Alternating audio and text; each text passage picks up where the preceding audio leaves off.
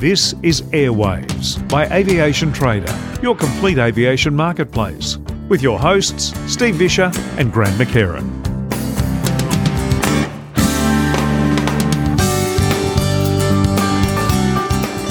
Well, hi everyone, and welcome back to Airwaves Podcast, the official podcast of Aviation Trader magazine, aviationtrader.com.au.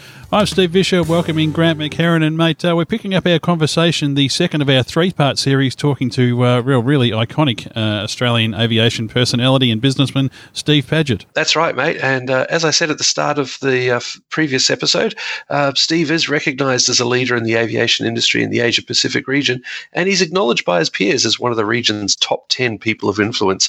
So, mate, as we heard in the first episode, quite the history getting involved in aviation, setting up various businesses.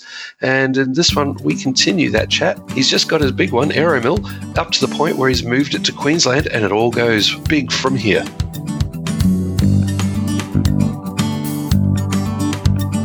You've moved Aeromill up to Queensland, and there must have been something in the air, and you know, Queensland is the home of the big pineapple and the big this and the big everything, and you know, Aeromill really went leaps and bounds, didn't it, once you moved up there? Yeah, well, what happened was, apart from it was a fresh environment and really invigorated both me and my staff, and most of the staff that came up were new, so that was great too, even though some did come with me.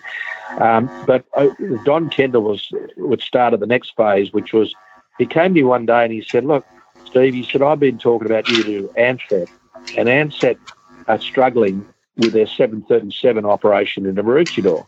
What they prefer to do is run into Brisbane and have a feeder from Brisbane to Maroochydore." So I said, "Oh, that's interesting. Tell me more." And he said, "Well, look, no, I won't tell you more." He said, "You go tell your story to Ansett. I'll tee up the appointment with the people who matter, and they want to talk to you. You go talk to them." So I flew to Melbourne and I went and talked to them. And again, cut a long story short, they said to me, "Look, you know, what we'd like you to do, you've got Bandar Andes. It's a great aeroplane. Why don't you run a Bandar Andes service from Brisbane to Maroochydore?" And I said, "Well, geez, that means I've got to start an airline." They said, yep. And you have to do it very quickly. So again, I had a young fellow, and I'll diversify, if I may, the story a little bit. When I moved up here, I got a call from Bond University, and Bond University said to me, "Look, we've got a young fellow here, very young fellow, who loves aviation. He's very smart. He's got a computer degree, but he just wants to be in aviation." Ansett had knocked him back. Qantas had knocked him back. Everybody in aviation had knocked him back. "I've heard you may be able to help him." And I said, "Look, I don't have a job for a pilot. He wants to be a pilot. I don't have a job for a pilot now. I can't help you." And they said, yeah, but can you advise him at least?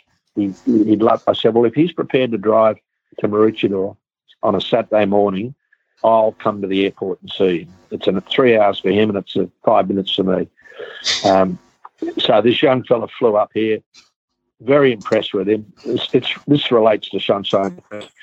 And I was very, very impressed with him. And at that time, just at that time, for interesting reasons, I bought a business called the Red Baron at Noosa Airport. Now, the Red Baron was an old twin-engine aeroplane with a big rotary engine, and a biplane with a rotary engine. It was actually an AgCat, a Grumman AgCat, with 2 seats in it for tourism. And I didn't have a pilot for it, so I said to this fellow, "I'll tell you what, if you go get yourself a Piper Cub endorsement, and if you can fly that, and the instructor tells me you can, I'll get you a AgCat endorsement, and if the instructor tells me you can fly that, I'll give you this job flying tourists out of Noosa. But you've got to pay for the Cub endorsement yourself, and if that doesn't work, bad luck." Cut a long story short, this guy's been with me for 21 years.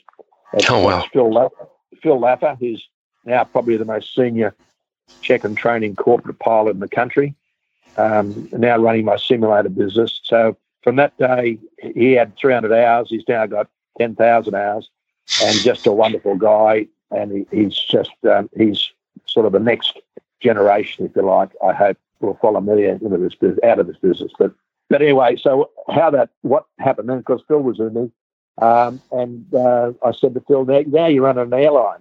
He said, "Well, how am I going to do that?" I said, "I'll set it all up. You get all the training going. You do it all." So Phil ended up being chief pilot and general manager of Sunshine Express Airlines, which we ended up flying 10 services a day to Brisbane and return from Maroochydore, ultimately buying 2 short 360s. Wow.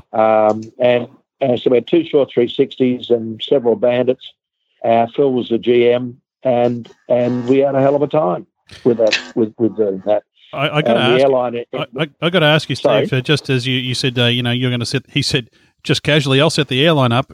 That's no small undertaking in any point in time. But I'm curious as to how you found the setting that up and dealing with the regulator, which I guess that would have been the Civil Aviation Authority back at that time. That must have been an interesting process. It was, but I've got to say it was a lot easier in those days. There wasn't the red tape and bureaucracy that goes on today. It wasn't easy, but it wasn't as long as you did the right thing. A lot of stuff was done by reputation and by experience. In other words, they've dealt with you for 20 years. They know that you're going to do things properly. Of course, they did all the proper checks and paperwork had to be right. But we ended up starting in a fairly short period of time, and it went very well. We ended up running around southeast Queensland. Very successfully. But of course, guess what happened? Ansett went broke. Yes. Well. So we're sitting here. I got a call one morning to say we're terribly sorry, but Ansett went into liquidation today. And I rang my accountant. I said, "How much do Ansett owe us?" And they owed us $700,000, which was a lot of money to me and a lot of money to us and all of us. And of course, a business that we put a lot into was suddenly zero, and everything just got shut down.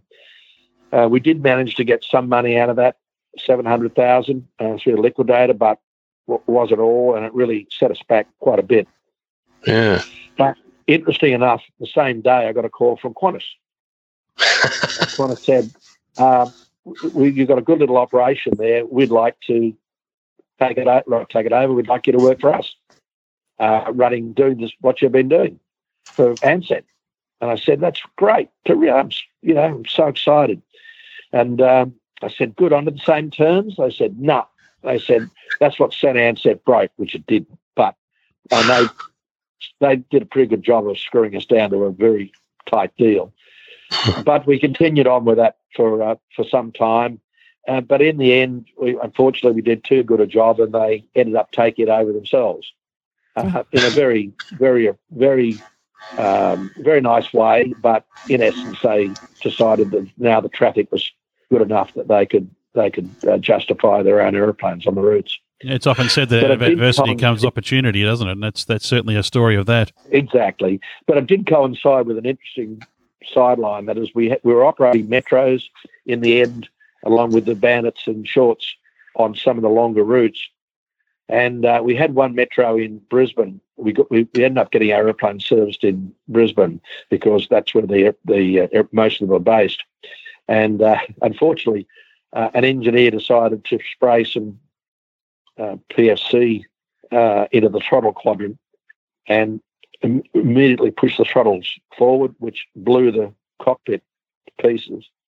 It blew the bulkhead to the rear of the aeroplane and left the poor engineer sitting in just a seat with burst eardrum, uninjured otherwise. But we decided that was a message, and metros we found were getting old and maintenance intensive, and we said, "Look, this is with Qantas and all this. Let's just terminate the whole lot. It's been a great period and move on." Which we did. One of the questions is, so you got the Sunshine Express, you've done some amazing stuff there with Ansett and Qantas, but Sunshine Express, that wasn't the first airline you'd been involved in, was it? No. Back in the Sydney days, when we were selling Banarannis, we set up an airline called Great Lakes Airlines. It was Great Lakes Airlines, or Air Great Lakes, as it turned out to be, and operating a Bandit from Sydney to Foster, and we landed on the island. that was done in conjunction with Davy Airlines, Bill Davy from Dubbo, which was owned by a grazier from Western New South Wales, who turned out to be a very good friend, or resulted in being a very good friend of mine, and was a shareholder in Eramor for a short period. But yeah, Air Great Lakes was a banded operation. It was a lot of fun again because it flew into the island, and we had a boat that ran from the airport to the mainland. And so it was a scenic trip for passengers as well as an airline service. But that actually was good because it did give us the chance to get a bit experienced about airline operations before we ended up eventually, of course, going into Sunshine Express. Now, I understand you've also had some experience helping out with establishing airlines in Asia Pacific area and doing some work with charter and so on in the US. Yeah, well, there's two stories there. I'll go. Probably the interesting story in Asia was because I was the Embraer dealer up there. I got to know quite a few people, and there's a company that was owned by a doctor in Bangkok, and they had a Piper Navajo. They used to fly for the CIA, believe it or not. And but they wanted to start an airline. And so I got talking to them. They said, look, this Bannerati would be a good airline, a good replacement for the Navajo. And I said, yeah, but it's not ideal for Asia because, you've got, it's hot and humid and all that sort of stuff. They said, no, we want to give it a try. And it's not pressurised, that was the main reason. But I said, they want to try it. And they said, can you lease us an aeroplane? So, again, cut a long story short, I painted one of my aeroplanes. And in their colours, we trained their flight attendants. We trained their pilots. I flew it with all my family and friends, all 15 of us, I think, from here to Bangkok as a sort of a trip, which turned out to be a nightmare because we got some very, very bad winds on the way to Western Australia, and then they have to fly at 15,000 feet, which, of course, wasn't very comfortable for the passengers. And the pilots had loads of fresh meat on board. Anyway, it was a long story. We eventually, of course, did get there safely. It was a ferry flight. It wasn't a commercial flight. And anyway, that airline turned out to be Bangkok Airways. Oh, wow. Which is now one of the largest airlines in Southeast Asia. And it wasn't for that single Bannerati that they operated on its own for 1 year with our help. That's what actually kick-started them into bigger and brighter airlines. And I've still got to walk them out from the fellow called Dr. Brazert, who is the owner and chairman of the airline, because of the beginnings that we helped them establish. That's fantastic. Yeah, the other story which is an interesting story, is Austin Aero. When I started buying aeroplanes and selling aeroplanes, I established a great friendship with a Texan fellow in Austin, Texas. I met him when I was buying a second-hand Bannerati from over there at one point. We became firm friends, and he worked out of, interesting enough, Robert Mueller Airport has become famous recently. Robert Mueller was the airport for Austin in those days, and there was a FBO there that he had his base in that was like 5 big hangars. It was over 25 acres. It had a huge fuel farm that fueled Continental, Southwest Airlines, American. It was a big fuel, but there was a huge risk that the government were going to move the airport within 5 years to another site, but they may not either. So Austin Aero came up for sale by tender, and the reason it was up for sale by tender was the fellow who owned it was Governor Connolly, who of course was with President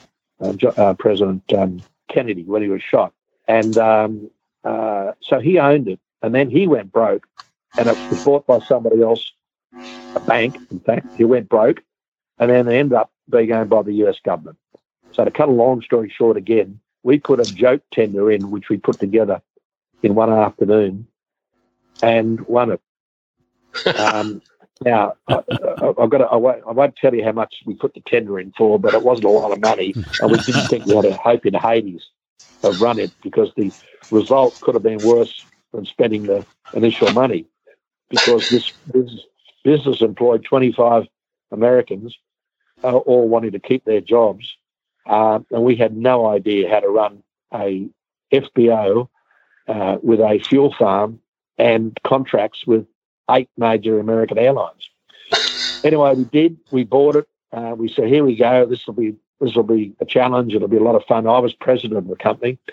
Brad was my associate and partner, and Brad Lee, his name is, just a wonderful guy, and still is my very best friend. And so we got in there, and I went over there quite a bit to help run it. But unfortunately, on the first day after we bought it and paid the US government for it, it had been raining for a week in Austin. And Austin is actually based on an aquifer, which means the water table is only 10 feet below the surface. So it rained and rained and rained and rained and rained.